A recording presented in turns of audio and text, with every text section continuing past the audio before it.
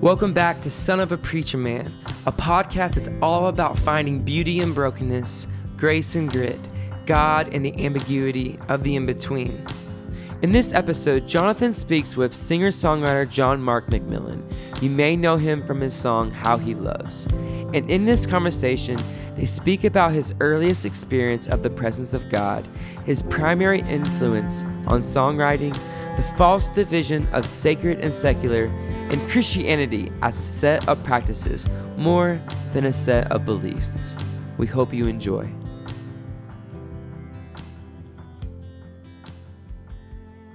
Welcome back to Son of a Preacher Man. We're hanging out in John Mark McMillan's studio, where the magic happens, where hopes and dreams are born and realized. And we're just here being tall together, like we do, in our kind of lumbering. Yep.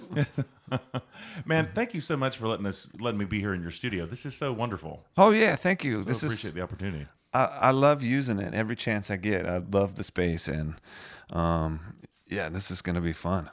We've already been hanging out for a couple hours, and of course, we did an event together last week called Reunion, which was great.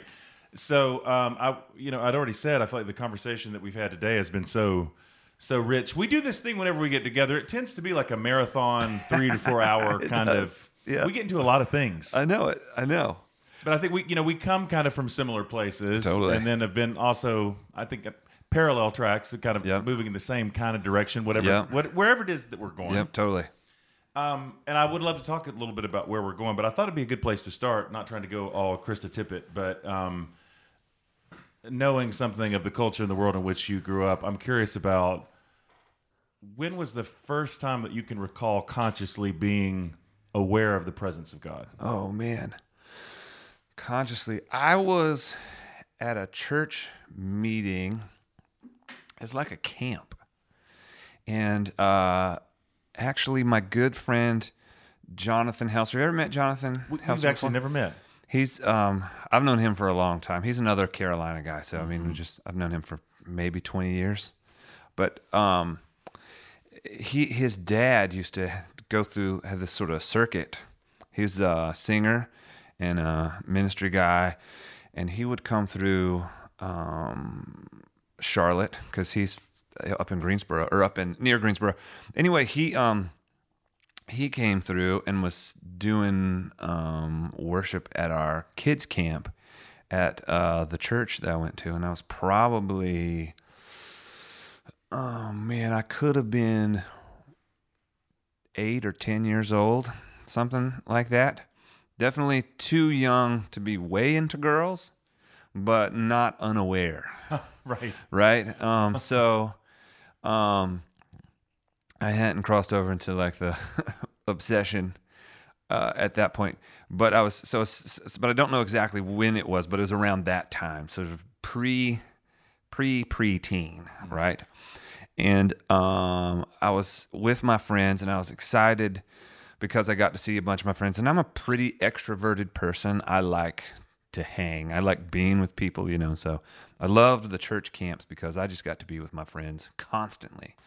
But I remember being in this meeting and we were goofing off and maybe making fun of how some of the others were maybe too into what was going on. They were sitting up on clapping and they were dancing and getting into it. And me and my friends were just like, how sometimes guys can be, but before I knew it, like I was crying. I had no idea why. And the weird thing was, and this is why I feel like it was God, is because it was out of the blue. And this is not the thing I would, in that moment, want to be doing in front of my cool friends. Sure. And so like I literally started crying. It's like, I mean, 1 minute I was, and it wasn't because of someone was preaching or talking about something that touched me in an intellectual way, I don't know that I even understood what was, happening. And I think it was during the worship. I wasn't even paying attention to the words. Something just grabbed a hold of me. And I remember I started crying, but I wasn't sad. I was like, this is so weird. I really didn't know what was going on. I realized this is God. Something is happening to me. and I'm connecting to something beyond myself, and so my friends thought I was not cool after that. We were still friends, but it was not, all of a sudden it went from hangout to like something else, and so that's the first time I remember consciously feeling the presence of God was in that moment. And so honestly, that was during music, during worship, and so I've pursued that feeling through music ever since that day, and whatever God was doing that caused the dopamine to, fire in my brain in that moment, I've pursued that thing. It's so interesting that's the moment that you think of, that it was tender and vulnerable and uncool to your friends. Totally. Yeah. Because I do think there is such a tender thing in your music. Like, do you still recognize that little boy? Is he still alive? Like, yeah. He's still there? Totally. And it's actually really difficult. But when I go to the place to write those songs, I literally go to that place. Not that I don't relive the church or relive that moment, but the way I felt, I go to that place. And it's really hard, to be honest, sometimes it's really hard, and it wrecks my day sometimes because I really get into that emotional place. I remember some of my favorite songs like Love You Swore, Enemy Love, a lot of those songs were very emotional moments for me when I wrote those songs. And I remember leaving after writing those songs and thinking I don't think I can do anything for the rest of this day that's gonna I'm not gonna get anything done the rest of the day. It's even such a fragile kind of reality. Yeah, totally, it is. And you just and even going home and I don't know that it's even healthy all the time. It's not a place I can live. That sort of uber vulnerability, I love it.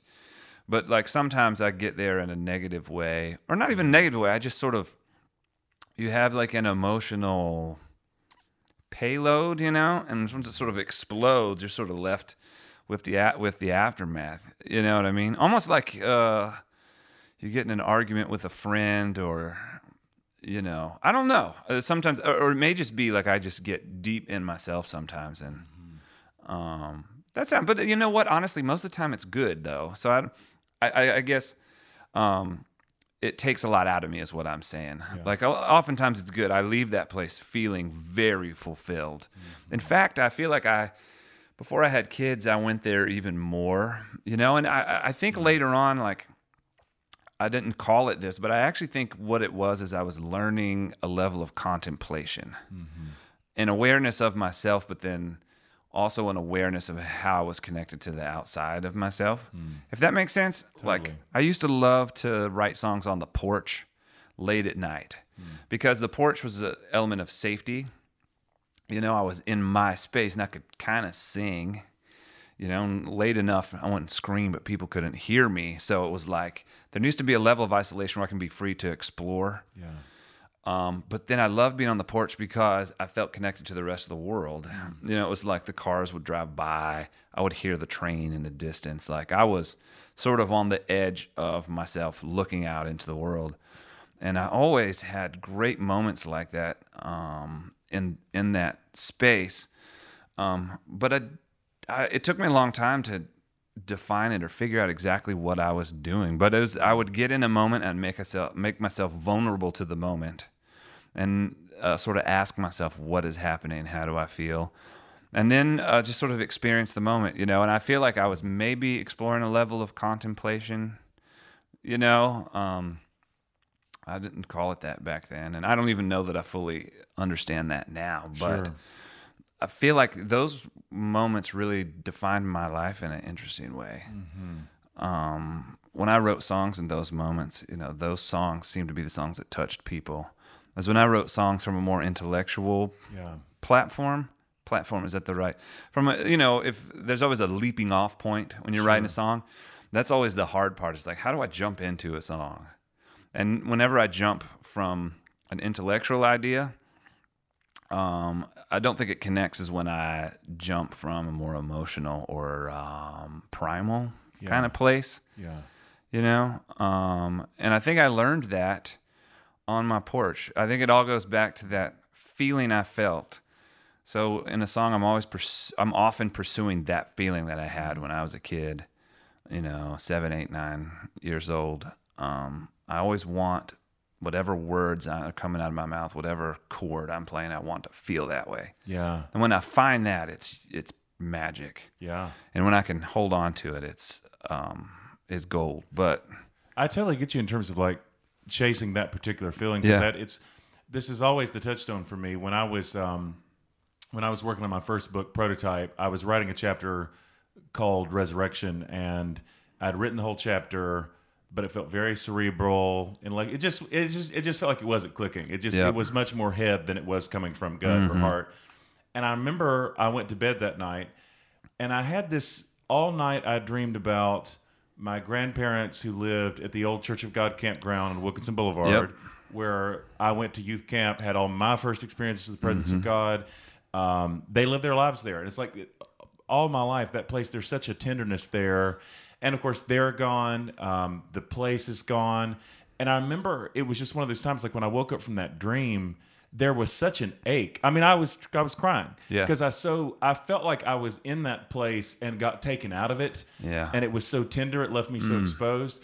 And I don't even know if this was a conscious decision, but I just felt like I had to go and write. And what I wrote that day and what came out of that felt so special. It's like but I think that was the first time I recognized. I'm sure it was there before, but that dynamic where because from that moment forward, whenever I would create something, write something, I actually think to myself, okay, I've got to write from the ache. I've got to find the ache again, which is hard to do. Sometimes it feels like like you're exactly putting a needle in your arm, like trying to. You can't always get there, but that's where I got to go. Is where does the ache come from? I got to create from that place. Yep, and that's what I think I mean about some of the negative, because it's a positive thing overall. But some of the negative things, sometimes you dig so deep, you're sort of like, whew, and you leave a little bit sore, maybe, or emotionally sort of over, you know what I mean? Sort of emotionally spent. Yeah. I don't know if you ever feel that way, but oh, for sure. You need a certain amount of insulation. It feels like just to be alive, right? Like, totally. I don't know how to, because ideally I'd aspire to that. Like, there's part of me thinks, well, yeah, you need to be that vulnerable all the time, but I don't think you can take that all the time because it's like you're too vulnerable then to all the elements. Like when you're in that place, everything affects you in a really deep way, and I don't know how to stay in that space all the time, or that we're supposed to. And it's hard too because as we're both writers, we both, we pursue that vulnerability, that aching vulnerability, and then we express it, and then you put it out there, and then once you put it out there, what do people do? They just totally tear it apart, right. And I'm like, yes. And so it took me a while to learn how to be okay with that, is sort of have to separate myself. So I think there is that insulation has to happen at some point, because if I continue to be so connected to it, it'd be hard even to want to put it out, But there does have to be that moment where you're like, okay, I've in this moment now I got to step back and let it be, what it's going to be, and not take it too personally if people don't fully connect with it. It really is almost like it's like now here's this other little creature, this life form that takes on a life of its own. Totally, it's going to go where it's going to go, do what it's going to do. Yep. And you recognize it, but it's not quite attached in the same way. Totally, yeah. Maybe so it's like kids, you want the best for them, but then at a point, my kids are still pretty young. At a point, you have to be like, well, it's your life, and I hope I taught you well, and I'm here for you if you need me, but I'm no longer in control of who you're going to be. Yeah. But it and you let them. I don't know. Maybe it's kind of like that a little bit, but it's been okay. I'm thinking in particular right now of just, there have been tons of these moments, but when I've been with you, like after a show and hearing other people talk to you, it's like I get that sense of like, once a song is out there, it means something different to everybody who hears it. It's just, I don't know. It's so interesting to me. I'm fascinated by the way that art, it just wherever a person, and the common thread I think is if it's written from a deep place, it will connect with people in a deep place. Yep. But those will be different deep places. Totally. The same thing can mean something Yep. completely different depending Totally. on the person's context and experience. And Yep, I totally agree. And people approach songs for different reasons, and then the song over time changes meaning. And I think in church, maybe it's just because I experienced the criticism. I'm used to it, and it's sort of like it's the job, Sure. right? So it's not like I don't hate it in the sense I don't resent it. It's just sort of the job, part of the job. But so I get frustrated with a lot of the criticism that comes from the church is they want to criticize why you wrote the song. They want what did the writer mean? I was reading about, Joel Houston wrote that song recently, where he mentioned evolution, and yeah, someone wrote this whole thing. What does the writer mean when it's like, well, it actually doesn't matter that Right. much. Like if you're a person who doesn't believe in human evolution, it doesn't have to mean that to you. yeah, And are you afraid that because he might have meant that when he wrote it, he's like, what does he mean when he wrote this? And it actually doesn't matter. It may matter in a broader context, like what kind of songs are we writing as a whole. But as far as what you do with the song, I don't know that it matters if the song does what you need it to do and says what you need it to say, right? I don't know that it matters what the intent of the writer. That doesn't make me a very popular person. People don't want to think of it that way. I think people want to feel totally connected to the writer. right, But I don't know that that's even really possible. Maybe that's the illusion. yeah, It's like when you're watching TV, the illusion is that stuff is really happening. But it's not. And maybe when you hear a song, the illusion is that you and the writer are totally connected. But at the end, what really matters is, does the song do what you need it to do, I think. yeah. And I so You know? agree. My favorite story about that in terms of like author intent, I think about this all the time now for some reason. But I was so influenced by Stanley Hauerwas at Duke, and there's a lot of reason I went there. And I remember once he was giving a lecture because he was talking about people's need to do that with Scripture to understand what the writer was meaning. And he said, in his very Hauerwas way, I won't attempt his Texas accent, though I do that for fun sometimes. But Hauerwas said, if the Apostle Paul were here right now and stood up and tried to tell us what he meant when he was writing Corinthians, I'd tell him to shut the hell up and sit the hell down. It doesn't matter what he meant when he wrote Corinthians. The text belongs to the church. Yeah. And he's talking about that like in the church context, but I've thought about that so much about like creativity in general. It's like once it's out there, it belongs to whoever receives it. Yeah, Like totally. so, but the idea that even with Scripture, like who cares what they meant? It exists as a thing now. Totally. And I think all art kind of exists in that way. Totally. Man. Who were the song? Of course, you're one of my favorite songwriters all time. Oh, man. Thank you. Very true. Gosh, thank you so much. Who are the songwriters that influenced you most on that note? At different points in my life, I think Springsteen was probably the most important to me because I think it was it's probably over a decade ago. Oh gosh, probably longer than that. I realized like I need to imitate somebody. I was like, I need to have somebody to imitate. Because sort of I realized that art, you pick up art the way you pick up language is you learn from your parents. And at first you learn by copying your parents. Then as you get older, you start to bring your own inflection into it. And then all of a sudden the language is yours, but we all start by copying. And I realized like I need somebody that I can copy. And so Springsteen and Dylan became those for me in that moment, and so it's the first time I really dove into another writer. And so I think before that, like maybe the first writers I tried to imitate were like the Counting Crows and, there's Kevin Prosh was a worship leader. He may have been one of the most influential on me early on. And, but interesting enough, he actually is in that Dylan Springsteen vein in a lot of ways. Oh, yeah, I could see that. There were rumors that he and Bob Dylan were buddies and may have worked together at some point, and they knew a lot of the same people. Wow. But he's definitely in that sort of Americana folk prophetic vein. But Kevin was really the one who made me want to be a worship leader. And then Martin Smith was sort of the next which is interesting because Martin is actually heavily influenced by Kevin Prosh. Okay.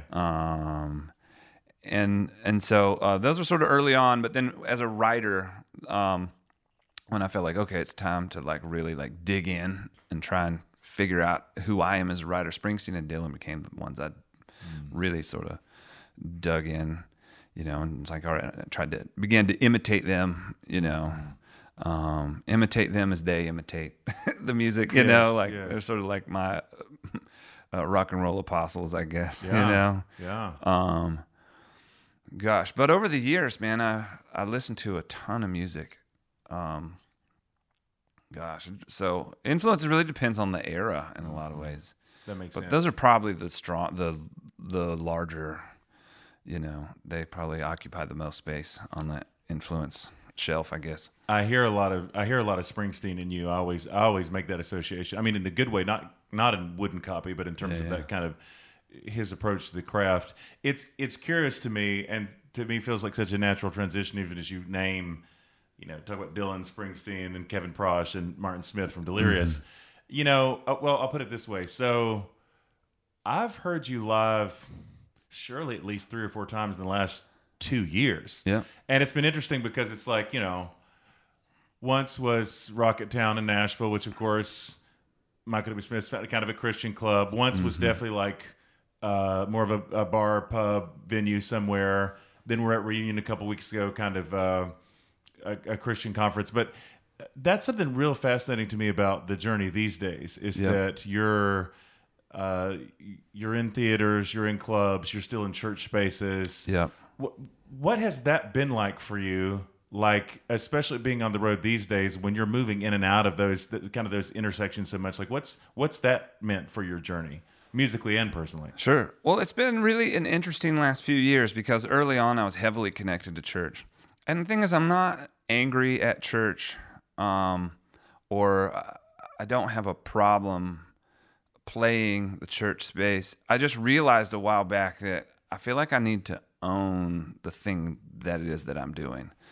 And too often it's like I can't lean on the church or big worship movements, because if I lean too much on any movement, they own my platform, they own my voice, and not even that that's the worst thing in the world, but I just felt from experiences I had early on in church that I needed to own it. The church I grew up in and the movement I was associated with early on, there's some falling out. And I realized that a lot of the people who thought they had ownership in this thing didn't necessarily have ownership. And they gave a lot of their lives to it. And that's not the worst thing in the world in the sense that everything you give as unto the Lord, right? So, but I realized like, I can't depend on any of these movements because at the end of the day, it's the people at the top of the hierarchy that, benefit in the end, and I think they're all good people. Like, I don't want to sound like I don't think the world of a lot of these people who are at the top, but when the crap hits the fan, everything has an arc. Sure. And I think in church, we just assume, when there's a big church movement, this is just going to go up and up and up until the Lord comes back and they're going to be at the right hand of God or something, right? It's like, but I've been around long enough to see the arc in multiple sort of movements. And I'm like, there is an arc. And so in my mind, I'm thinking, where do I belong at the end of that arc? And if you're not sitting if you're not sitting on the throne, everyone else dissipates, and hopefully they had a good experience. Hopefully they received a lot from the movement. But at the end, the only people, that sounds really negative. Not at all. But at the end of it, like it's the people, sitting on the top that ultimately benefit from it long term. Mm-hmm. And once again, like, it's fine to be a part of something for a short period of time where you give a lot of yourself because it's a good thing, maybe. Mm-hmm. But I just felt like what I was called to do and called to say, I had to steward it in a way where I could try to own it myself. Yeah. And so, like, I think people early, or maybe at some point, felt like I was sort of pushing away from church. But I don't know that I was as much pushing out into the general market. Like, I don't think I was just trying to be cool.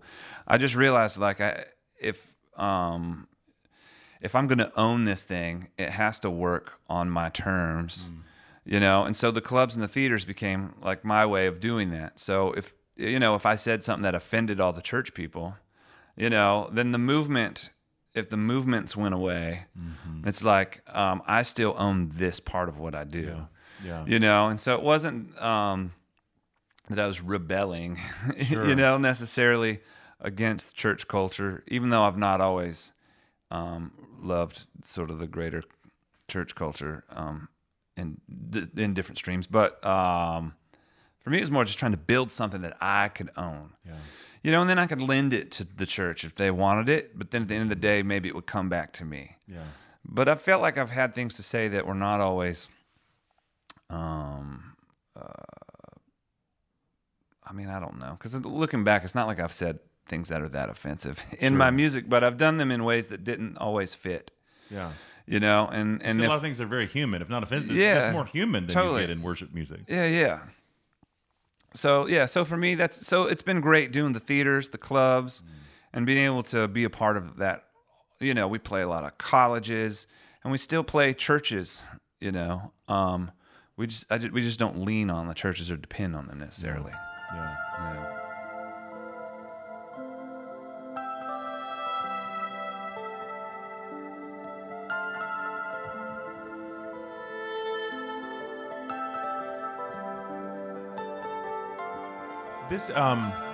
This might be sort of an impossible question because I feel like it calls you to speculate. But I would say, well, for one, it's one of the things I love most about what you've done is I feel like you've so carved out your own unique space, and you very much have done it your way. And the fact that it's not been contingent on a particular system or structure, that's one of the things I think is so beautiful and so pure about it.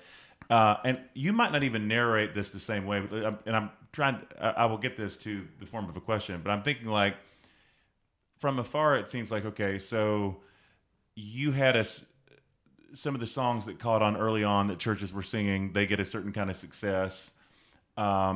You've been able to experiment now, like do a lot of things. If there's somebody coming up who is 20, 22, and John Mark McMillan is their Bruce Springsteen, like the singer-songwriter they'd want to emulate or whatever, do you think it's possible in kind of the world as it's becoming now that a person like I'm like out of the gate could move in and out of those kind of spaces? Or do you see it more like, you know, developing a certain kind of rapport and connection in this one space made it possible then to branch out? Do you know what I mean? Yep. Well, one thing I've learned about everyone who's sort of made it, everyone I know personally who's made it in music or worship or let's just say the greater music industry, you know, which could include any sort of genre or category, but they've always had a thing that sort of they've always had an opportunity to get their foot in the door.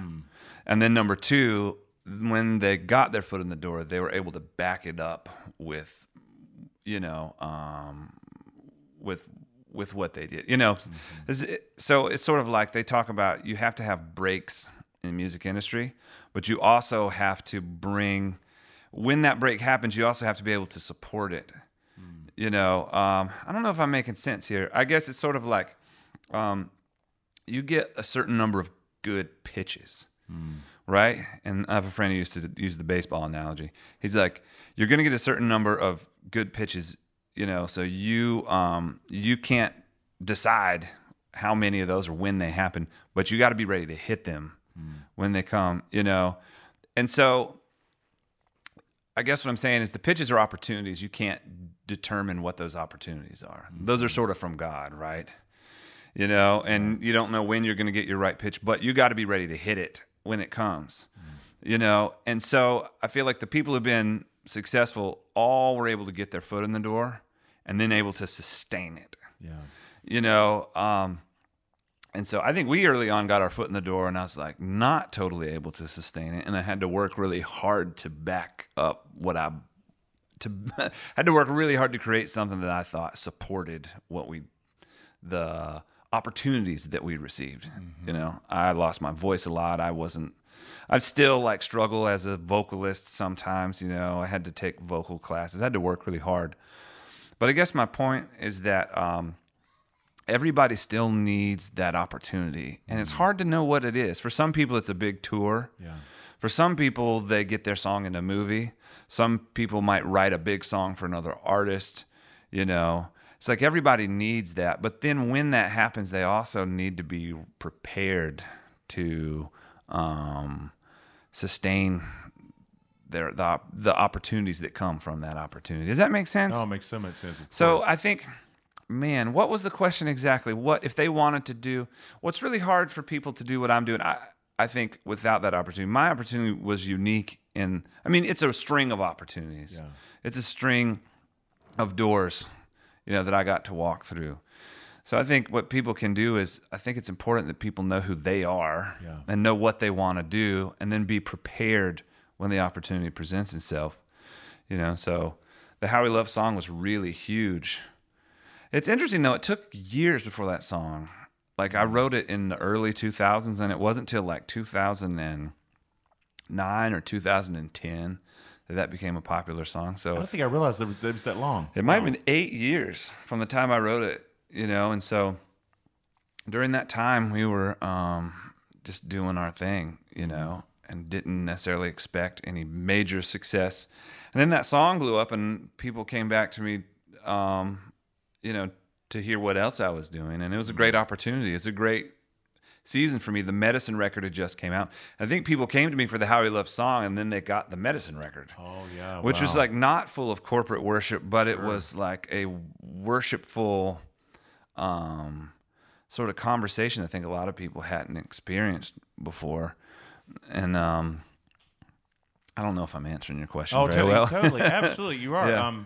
And I'm curious now, like, because if this happens both ways or one way more than the other, like, on the one hand, I feel like one of the things I love about what you've done with the band, you guys are, you put on a killer, like a legit bona fide rock and roll show. Like, it's great rock and roll. Mm-hmm. So especially like with the last record, I feel like, continuing to branch out some artistically, I'm curious if there are people who show up for the rock and roll and kind of endure the songs that feel more like corporate worship, or if they've even or if it kind of works the other way around now, that people we'll hang through the rock and roll because we can't wait to sing How We Look. Like, did both of those things happen? I think early on, especially, people only knew the How We Love song, and I think a lot of times they would show up thinking it's going to be a more conventional worship service. And then we come out of the gates with, Reckoning Day, or, songs that are not necessarily songs that you wouldn't necessarily hear or play in church, on Sunday morning. And so I think it took a while for people to realize, like, oh, okay, John Mark is not doing this thing. But at the same time, I feel like we always try and take people on a journey, and we always end in a very worshipful space. Yeah. And so I feel like if people, I think it took people a while to realize I wasn't just trying to do worship services, but that there was something very intentionally worshipful about what we were doing. So I do think some people were maybe confused. And we did used to have those crowds where it's like, oh man, this is a How He Loves crowd. They literally don't care about anything else or know any other songs. And I can tell, like, it's usually a church and the pastor just promoted the show back when How He Loves was at its height. They promoted the show by saying, the writer of How He Loves, and I think they showed up thinking they were going to get one thing, and they got something else. But I feel like we've done a good job of, in the recent years, of stewarding that, where I think people, we can keep them entertained if they're not sure, if it doesn't immediately feel like what they thought they signed up for. I think we keep them entertained to the point where they get what they wanted towards the end. And then I think they'll look back and see that, like, we were taking them on a journey the whole time. And I feel like we've gotten better at doing that over the past years, but also I feel like our audience has grown. Early on, they only knew a couple of songs. But now, like, we did, like, most nights we're singing Death in Reverse and Magic Mirror, which I feel like are deep cuts on the new record. Sure. And I'd take my in-ears out. I was like, everybody is singing these songs. Wow. I was like, how do they even know these? Yeah. like there's a lot of words, and so I feel like our audience has connected to more than just the worship songs, and they've grown to expect a variety from us now, Oh, sure. This might be like a super random question, but like I know I very much experience the shows as an integrated whole, but I'm curious for you in performing, like, do you, on an interior level, do you find that you're kind of in a different place when you're doing Mercury and Lightning than like Future Past, or is it now is it all one thing for you? Well, I don't know. I think it's some nights it's different. I mean, there are some nights where, from the beginning, I feel that the dopamine kick that I think comes from the presence of, I believe comes from the presence of God. Like I'm in the moment. I'm like, I am in a worshipful place from the moment I walk out, and they're just different expressions of that. Then there's some nights where different songs feel that way. And then there are some times where it's definitely like, okay, something has changed. We've moved into this more worshipful sort of moment, and the whole atmosphere changes in that moment. And I think a lot of that comes from the audience. And I think this is an interesting thing. And I know I say guys, it's terrible, but people, women and men, who do this for a living and do it really well, like they learn to read the personality of a crowd. Every crowd has a different personality. And the people who do it the best, like, can read the personality of the crowd and figure out the best way to project to that specific crowd of people. And man, the people who do it the best are like, I look up to them. Yeah. But, so sometimes I can tell, like, there's, Susie on the second row who's just totally not getting into I'm singing Gods of American Success. And, but then maybe there's a moment or there's a musical break, I can bring it back into why we're singing this song, or maybe we can just entertain them long enough to get to where they want to go. I don't know. But it's different every night. But I think in theory, I want to at least act like there's no difference in the two. Yeah. I think there probably is a little bit of a difference, but I think most of what we would say, this is worship, this is not, is a cultural idea. Sure. I think most of it is that. There might be a little bit of a difference in the sense of the way you set a song up or the way a song is created. Some songs are easier or lend themselves more to the crowd singing, gives them more of a participatory, an opportunity to participate. I think outside of church, people dance more. Oh, that's interesting. And so a lot of, you go to a lot of shows, it's not, the people don't have to sing along to engage. They're bodily engaged. But in church, I think dancing is less common because there's a physical aspect to it. Maybe I hate to say a sexual aspect to it. I mean, people, someone's dancing a little bit getting too into it. Maybe we need to shut that down, And so I think in church music, we tend to write more from a vocal perspective, because we feel like the only way for people to engage is to sing along. As outside of sort of a church scenario, people can engage in all sorts of different ways.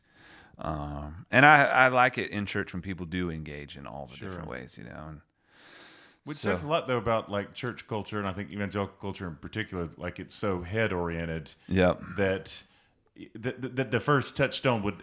It's just interesting that it would be outside the church. That the first response would be a bodily one. But there could be a place of bodily connection to music first. And man, that's really interesting. I would love to read an in-depth study. Because there are things that happen. I know already, I've seen TED Talks and read about what happens to your brain when you sing along with other people. And there's a physical, did you say physiological? Or a physiological or a physical thing that happens in your body when you sing along and you hear someone singing with you. There's something that happens. There are different chemicals that are released in your brain. And those chemicals actually cause you to be... Have you read any of these studies? Or Only from afar. But they actually cause you to be more open to one another. Feelings of fellowship.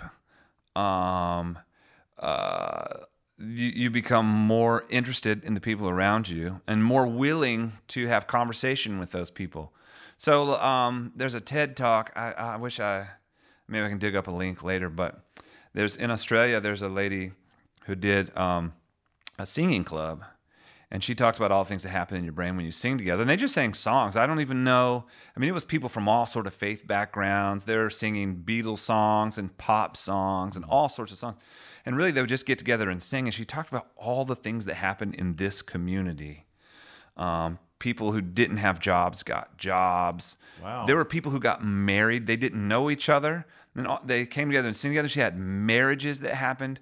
Because there is something that happens in your body when you sing with other people. And this is proven scientifically. So interesting. This scientifically. And so I do think that I would love to see a study about what happens to people who dance, about what happens to people who engage bodily, vocally with other people in these environments. Because for the longest time, it blew my mind. Like, why is the music industry like this $1 billion industry? Because music at the end of the day, they're just sounds.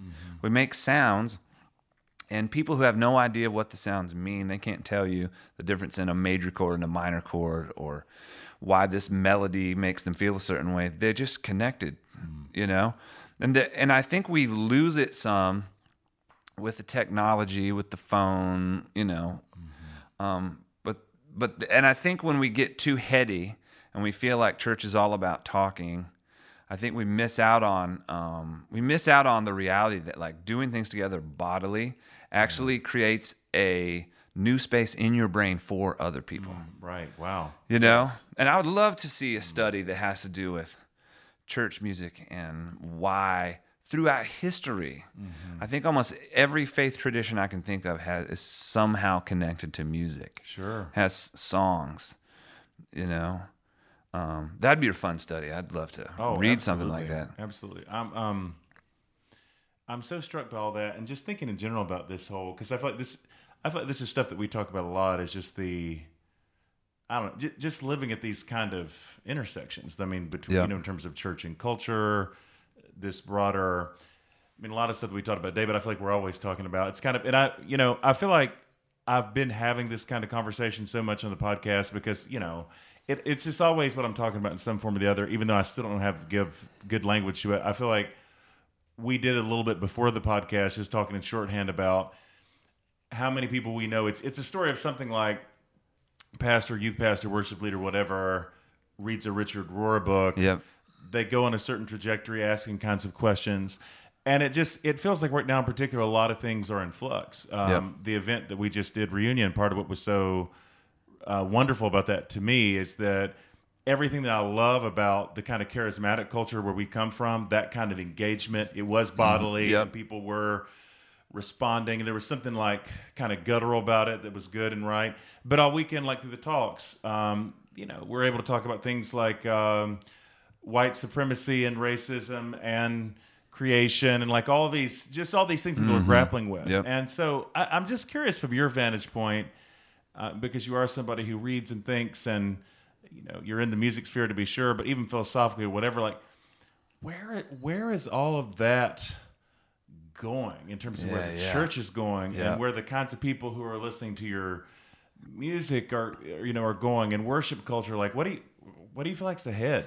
Oh man, that's a heck of a question. Right. I think so I've more and more begun to think of faith as a thing that appears bodily and appears in your physicality. Or there's a physical aspect to faith, So I think about my children, and I think about my grandmother before she passed away. Like, there are certain things my children cannot understand about God. They don't have any context or language for it, you know. Then my grandmother, at the end of her life, she's a great lady. But at the end of her life, she had dementia, and she got to where she didn't remember my name. She wasn't sure if I was my granddaddy, my cousin, my uncle, or me, or my brother, you know. And so I feel like I'm going somewhere with this, though. Yeah, It sure. sounds a little random, but I promise I feel like I'm going. So I had this thought one day, and Jesus talks about, you know, suffer the children. He talks about have faith like a child.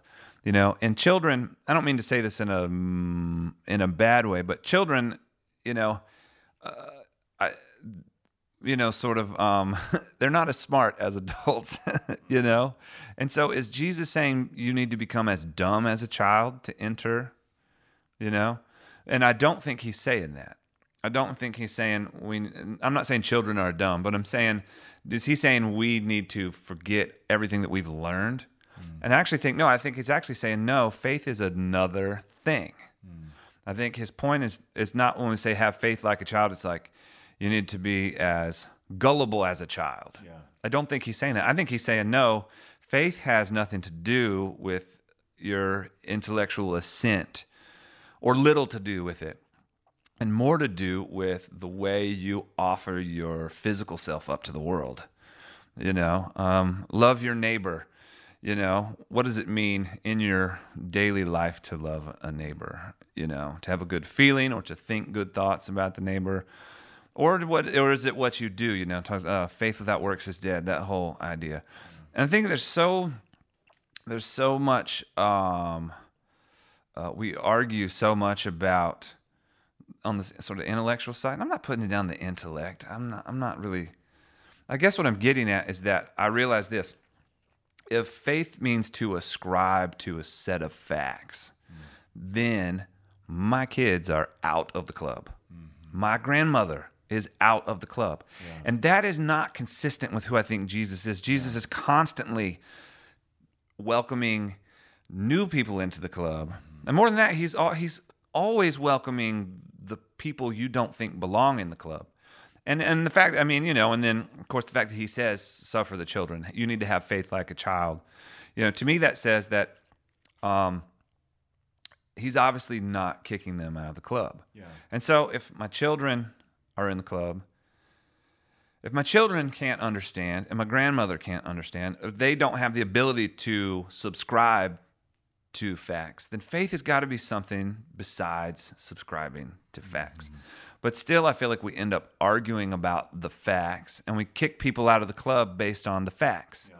So I think where I hope that we're going is going to a new place where the facts we subscribe to, they are relevant. They're not irrelevant. But I would love to be able to go to church with people to subscribe to different sets of facts. Yeah. Wow. You know? Mm-hmm. And it seems like so often, like when we're in church, if we don't subscribe to certain set of things, you're not welcome, you know? And I think it's getting broader, you know? You know, there's a whole movement, and I don't know enough about this, but I'm really interested. There's a whole movement of Christian atheist community. I have heard about this. It's super interesting to me. Yeah. So it's atheists, people who can't intellectually subscribe to the existence of God, but who believe that the principles, and by believing the Bible in another sense, has a positive impact on their life. And so a lot of people will have a problem with this, and I know why. So I'm not saying they shouldn't, I get it.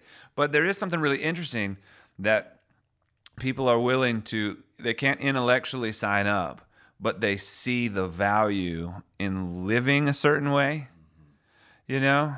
And so, I don't know, to me that's evidence that there's something really interesting happening in that sphere. Yeah. Man, I'm not putting my finger right on it. Does this make sense, though? It makes so much sense. Well, here's the thing. I don't think it's something that you can put your finger right on, which is why I feel like we fumble when we talk about it, because it is more intuitive than it is. I mean, like, the thing, I feel like this has come up in almost every talk I give these days. I feel like I can't help but talk about it, no matter what else I'm talking about. I'm so convinced at this point. I mean, you know, the earliest creeds of the church, the Apostles' Creed, for example, is so skeletal. Yeah. I mean, that's just it's so fundamental. It doesn't have any kind of speculative ideas about really anything beyond the resurrection. Yep. And my sense of it is, I think I really am coming to a place where I think that for the earliest Christians, it was not per se beliefs that united them. I mean, I certainly think they would have articulated some basic, like Jesus is the Son of God, Jesus is Lord. Yep. But what it seems to me is that the intention is that they would be united by shared practices, not shared there beliefs. We go. Yes. Which is a monumental shift, because I think the reason that we have 44,000 denominations is because like we keep in, especially like evangelical culture, we're trying to get to the perfect belief system. We have it exactly right until we came to something different about sanctification or the Holy Ghost or the second coming. So then we started a church down the street who then decided, oh, actually, we think we should do baptism a different way. So then they, and just keep going. Because if you're trying to find the perfect belief system, I mean, that's infinite. And people are always excluded. But if it is more an idea of like, hey, come and share these practices with us. I mean, that's one of the reasons why I feel like these last couple of years, I'm always going on and on about the table. Even that wasn't a huge part of my tradition growing up, is this idea that it sure seems like there could be this space where, okay, what we do is we come together and we have a certain kind of table practice, and that table practice informs the kind of people we want to be and the kind of community that we want to have. And it's just not cerebral. These are these things that we do together, and that's the stuff that shapes our common life. Yep, totally. And there's a muscle memory to it, and we create these two different worlds where there's your brain and then there's your body, but we forget your brain and body are one. Yeah. And so I think belief is important. Sure. But I guess what I'm saying is I think belief and action are intimately connected. Yeah.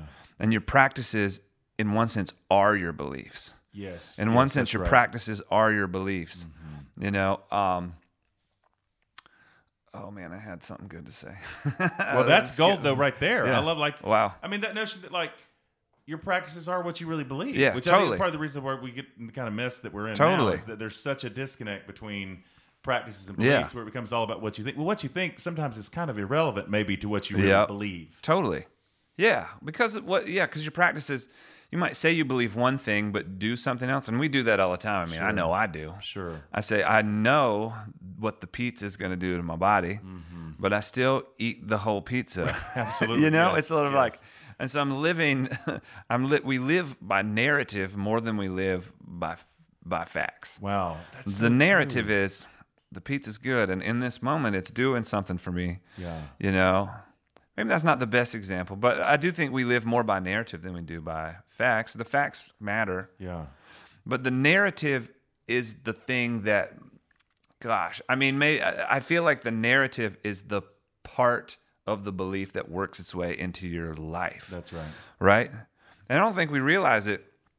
That's another study I'd like to read about the way the things, the stories you involve yourself in, the way they affect your reality. And that's one thing about Scripture is you see these stories. We want to argue a lot of times about the little individual scriptures. Right. But like the real truth is actually oftentimes in the story, in the narrative, in the way it happened, right? Gosh, I don't know. That's so rich, narrative over facts. I just think that just rings so true. The story is everything. Yeah. And I think the way that we experience that story is so often more kind of an emotional reality. It's more about feeling than it is thinking, if we're honest. I think especially kind of Western white Protestant culture, we want to act like what we have is based on rational whatever. But I just think it rarely is. Like the stuff that we feel to be true, what we experience emotionally to be true, absolutely is what defines how we really see the world and how we relate to the world, far more so than something that's up here. Well, I had a friend who worked for a cancer doctor. What do you call that? An oncologist, and she said a lot of the cancer doctors smoke. Oh wow! They all know it's not good. Yeah, like they know from the most real time knowledge, and but their narrative is different. The narrative they live by must be different. But I think we're all like that, and to the point where I wonder this, and this could get me in trouble, but I'm just putting it out as a what if. This could get me in a little bit of trouble, but I just put it out there as a what if. Now, what if you're an atheist and you can't subscribe to certain beliefs intellectually, but you hear the story of the gospel and it touches you and you see the beauty in that, is maybe maybe that's enough fellowship to see the beauty in it. Maybe that's enough agreement. I don't know. I don't know. But maybe there's some fellowship or some agreement in just seeing the beauty in it, even if you can't get there intellectually, is maybe fellowship with the narrative is what matters. And I'm not saying that I don't believe it. Don't take this wrong. This isn't a roundabout way of me saying I don't believe the Bible or Scripture. But I just wonder, what does it really mean? Is it to decide about a certain set of facts, or is it to see the beauty in something? And because what if you, there's a lot of what ifs here. What if you wanted to believe the Bible and you wished it were all true, but you couldn't quite get there in your mind? Does that mean you're out of the club? Or does that mean you're in the club, in the right sense, but you just haven't been able to work out the details? Yeah. I wonder sometimes if and I don't know quite what I'm doing here either, but this is something I really think about a lot. If there's a way that I just wonder if sometimes we create problems for people that wouldn't have to be problems, because if you prioritize one kind of knowing above another, if you think that the head knowing, rationalistic, scientific knowing is a more important kind of knowing, it's a higher kind of knowing, which I feel like is in Western culture largely what we do, not just church culture. Because now, and I try not to make fun of it too much for people for whom this is important, but I could care less about the kind of apologetics I was interested in when I was a teenager in terms of how to defend the faith and look, they discovered Noah's Ark, or totally. I could care less, because at this point I just understand that those kind of historical, critical kind of questions are just not the ones that really most shape my life. But if you give a kind of privilege to science and reason above these other kinds of knowing, which is not to say hey, I really do believe that Jesus rose from the dead, but even that, it sounds so old school or Pentecostal or whatever, but I know that's more, it's my experience that leads me to believe that. My experience of God's presence on more kind of a visceral, emotional level is why I think that. Totally. Not because, if 12 men all held out their belief all the way up into their death, surely one of them would have caved. Therefore, the resurrection must be true. What? I don't know. That doesn't make any sense to me. No, I know. No, totally. But at the end of the day, I'm with you. I do believe Jesus was resurrected, but it's not because of science or because of the facts. And I almost hate to say that. No, I'm with you. But there's something to me that's more important. And not that it's separate from the facts, but, there's something that's more important to me than the facts. Man, gosh. I don't even know if on some level, I don't feel weird saying this. I think there are some things I choose to believe because I think it's a better story. I think the story of death and resurrection is the story that most makes sense to me of the world, and I think it's a more beautiful story, and it's what I choose to believe. And that doesn't mean I don't really believe it. But I'm conscious of the fact that I choose to believe it precisely because I think it is beautiful. And that for me is truth. You've been so generous with your time. I know we're I think pushing the hour mark now, so I definitely want to touch on it. But I would love to ask not to take it in a different direction, nor am I trying to end on any kind of a negative note, but I'd be so curious because I don't know, Jim Mark, I just kind of feel like I don't know anybody who is in worship music who doesn't think of you as an influence, somebody they revere, admire, and look to. And we had some of this conversation earlier today in terms of, and I love your spirit about everything, because you're just not an angry guy. You're never throwing up your middle finger. You're not. I feel like you have a prophetic role in that you're able to bring a certain kind of critique and perspective from the margins, but it's never angry. You never want to burn anything down. It's not who you are. So you don't go around ranting and railing about this stuff. But I just think it does seem like we're living in a moment where so much of worship culture in particular has become pretty monolithic. There's a certain sameness to it. And especially for people who are listening who are in that world, whether within local church spaces or kind of beyond, I would just love it if you just speak to whatever you want to say to people who are in those communities and trying to figure out what to do, especially in a time where so much of that feels like it's dominated by one particular sound or a style. Like, what would you say to people who are in the trenches doing congregational worship or parachurch, like whatever, and just in terms of just perspective, counsel? Totally. critique? Well, so I have a friend named Adam Russell, and he says it this way, and I love this illustration. They're on the highway, you have the 2 to 4 lanes going one direction, 2 to 4 lanes going the other. In the middle, you have that strip. I think sometimes they call it the median. It's a little strip of land in the middle where they have grass or flowers that separates the highway. And I think that we tend to think that our runway for worship is that strip. Yeah. But I think that the Lord would say, look across the road, there's a huge field. And I don't know why we feel like we have to stay in that lane when I actually think that what we've been offered, and even what the Scripture offers in the Psalms, is so much broader than what we allow and imagine for ourselves, And so I would just say, I think it's important to ask the question, like, why can I sing this and not that? Why do we need to sing together? Why can't we dance together? Why can't we listen together? Or why can't we do all of it? Why do you do what you do? What does it mean to sing the things that you're singing? And what is the greater truth in what you're doing? So I've thought of this for a while, is that why do we feel like redemption has to come through the song? And maybe, and I'm not saying that songs with redemptive themes are bad, or we shouldn't. I mean, that's what the worship music is dominated with, those themes, and I think they're good themes. But maybe the redemption doesn't come through the theme of the song. Maybe redemption doesn't come through the subject matter of the song. Maybe the redemption comes through the fellowship you and I have together around the song. So like, I love sad songs. And one time I asked myself, why do I love sad songs? Because I feel connected to the person singing the sad song. Yeah. And there's something that happens to your brain when someone is self-deprecating in the right way. One thing you can do to win a crowd over as a speaker is you can get up and say something that makes you look bad in the right way. All of a sudden, they're on your side. Sure. And it's the same with music too. As sometimes a sad song opens up a window for you and the person to have a fellowship.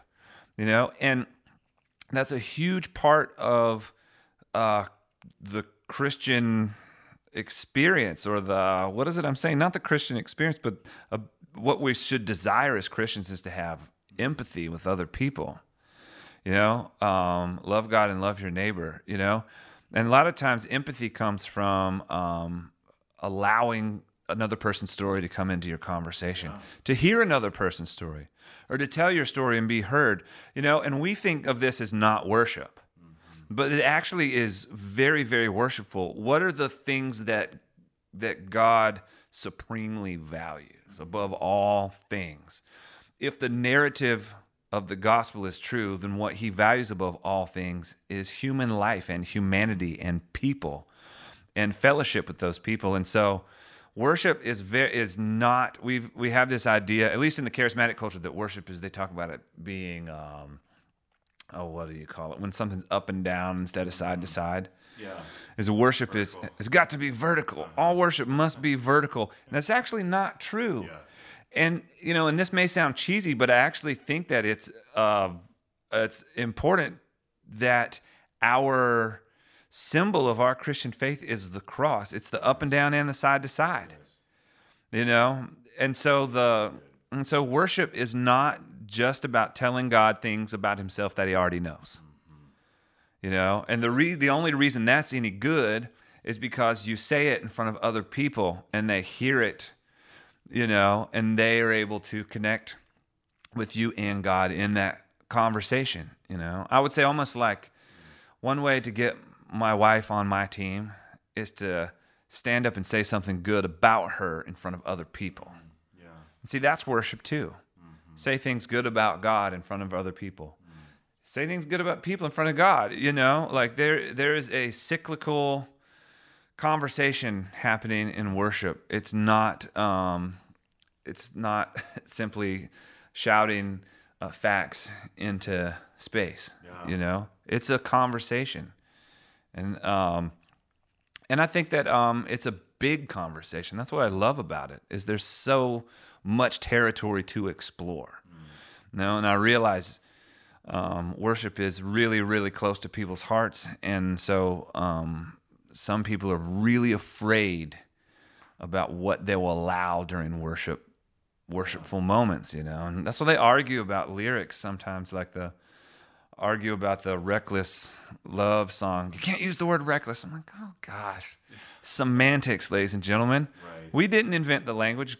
Actually, God, you know, allowed for language to evolve into what it is. But like, you know, language is fluid, you know? And, you know, and I don't see any reason why we can't use that word. Even if, Wasn't you there know, a time when we were divided between sloppy no. kiss and what was the alternative? unforeseen. Unforeseen. Yeah. You know, I always laugh whenever anybody sings Unforeseen Kiss, I have to say. I know. So there's just so much more, we've been given so much more leeway. Like, there's just so much more territory to explore than we allow ourselves to explore. Even from a strict biblical perspective. I mean, the Psalms are rich. There's a lot. They give us a lot of rope. Yes. You know, they give us a whole lot of rope. I mean, in the Psalms, if that's our model. I'm going to be thinking a lot about, I love your phrase about sort of the fellowship around a song, because it makes sense of something. And I haven't thought about this hardly since, but like late last year when I was still in Tulsa, I went to a Dave Bazan show. Yep. And I don't remember what the song was. I know it was very dark because it's a Dave Bazan song. Yeah. It was definitely one of those songs where there's not a lot of like there was no palpable kind of hope in it. But I remember there was this moment where I just realized that people were singing along, and I realized that there was a far deeper, more profound kind of connection between the humans in that room than I've experienced in many church settings, singing a superficial worship song that doesn't really mean anything particular. Yeah. Like, I absolutely experienced something that I would identify more as the presence of God. Yeah. In that broken, open, vulnerable thing that was Oh, happening, man. of people singing about their brokenness, than Yeah. I have with people singing, you know, things that again are far more, they're vertical in all the right ways, but you know, aren't really taking Oh, man. anybody anywhere emotionally. Yep. What's the scripture when two or more touch and agree? Am I quoting that wrong? Am I getting No, two that's right. scriptures confused with one another? It has to do with like, where two or more are gathered, you know, two or more touch and agree. I'll have to revisit that. But there's something about like agreeing that, hey, this sucks. Yeah. We agree that this sucks. And because we agree together, I see it, you see it, and there's pain here. But we're connected. There's something very God happening. Even though the subject matter is not great, but we sort of connected one another. The subject matter. I did have this while you were talking, because got this. The table thing is such a big thing with you. The idea of the table. Thought about what is the quintessential act of worship in the Christian church, right? Is a meal. Yeah. That's right? right. And for the ancient people, before Jesus established the meal, we're talking about the what's the official term? The Lord's Supper, The Lord's Communion, Supper, the Eucharist, Communion, whatever, Eucharist, it all yeah. works. But before he established that, a meal was an intimate act of fellowship. Yeah. And so he turned fellowship, an intimate act of fellowship, into worship. Wow. And so worship, the quintessential, and so to me, that's all worship has got to come from that place, right? It's like worship has got to come from a platform of fellowship. But even, to the point where Peter was like, I don't know if I can go eat with the Gentiles. The Lord had to give him a dream to let him even walk through the door of a Gentile and have a meal, because the meal was such an act of fellowship, And so, I don't know, that just hit me. That just struck me. There's something that fellowship and worship are intimately connected. It's very profound, and I know,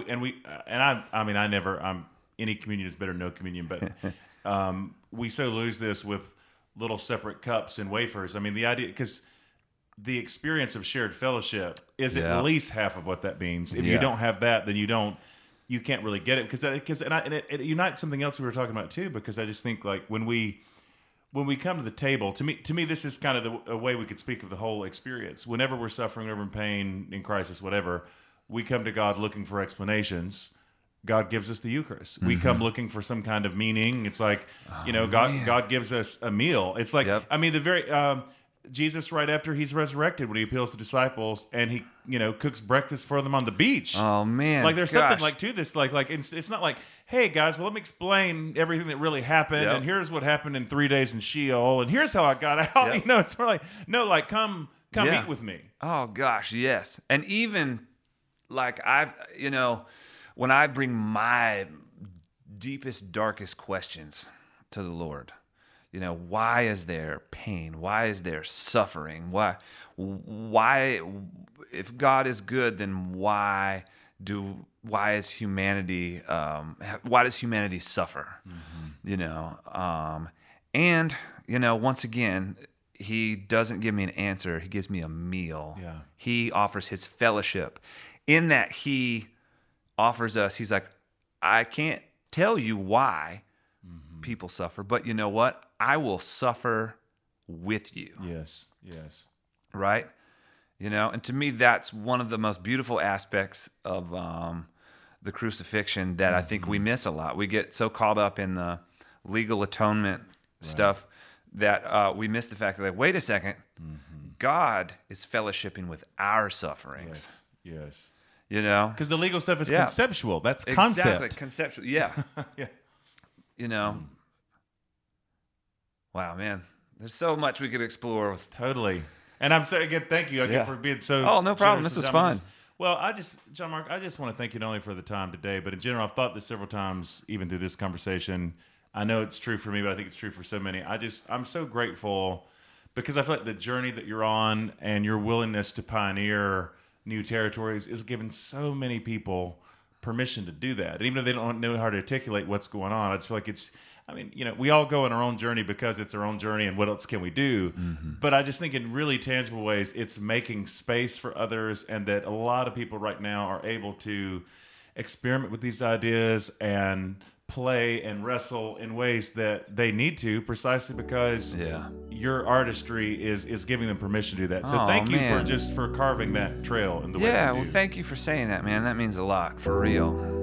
Because most days I'm just at home exploring my emotions on the guitar. Yes. I'm alone in a room trying to feel things, trying to connect to the Lord. And so, man, that means the world to hear you say that. Well, it's for true. Real. It's such a gift. And today's been such a gift. So thank you for the time, my friend. Really thank you, man. This has been so much fun. For sure. We'll do it again. Definitely.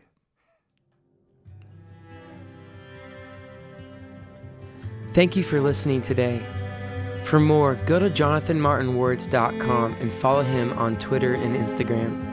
To support this podcast, go to patreon.com/sonofapreacherman and help us keep this podcast going. Remember, no matter who you are or where you come from, we hope this podcast can help you come to find a love that calls you by your true name. God bless.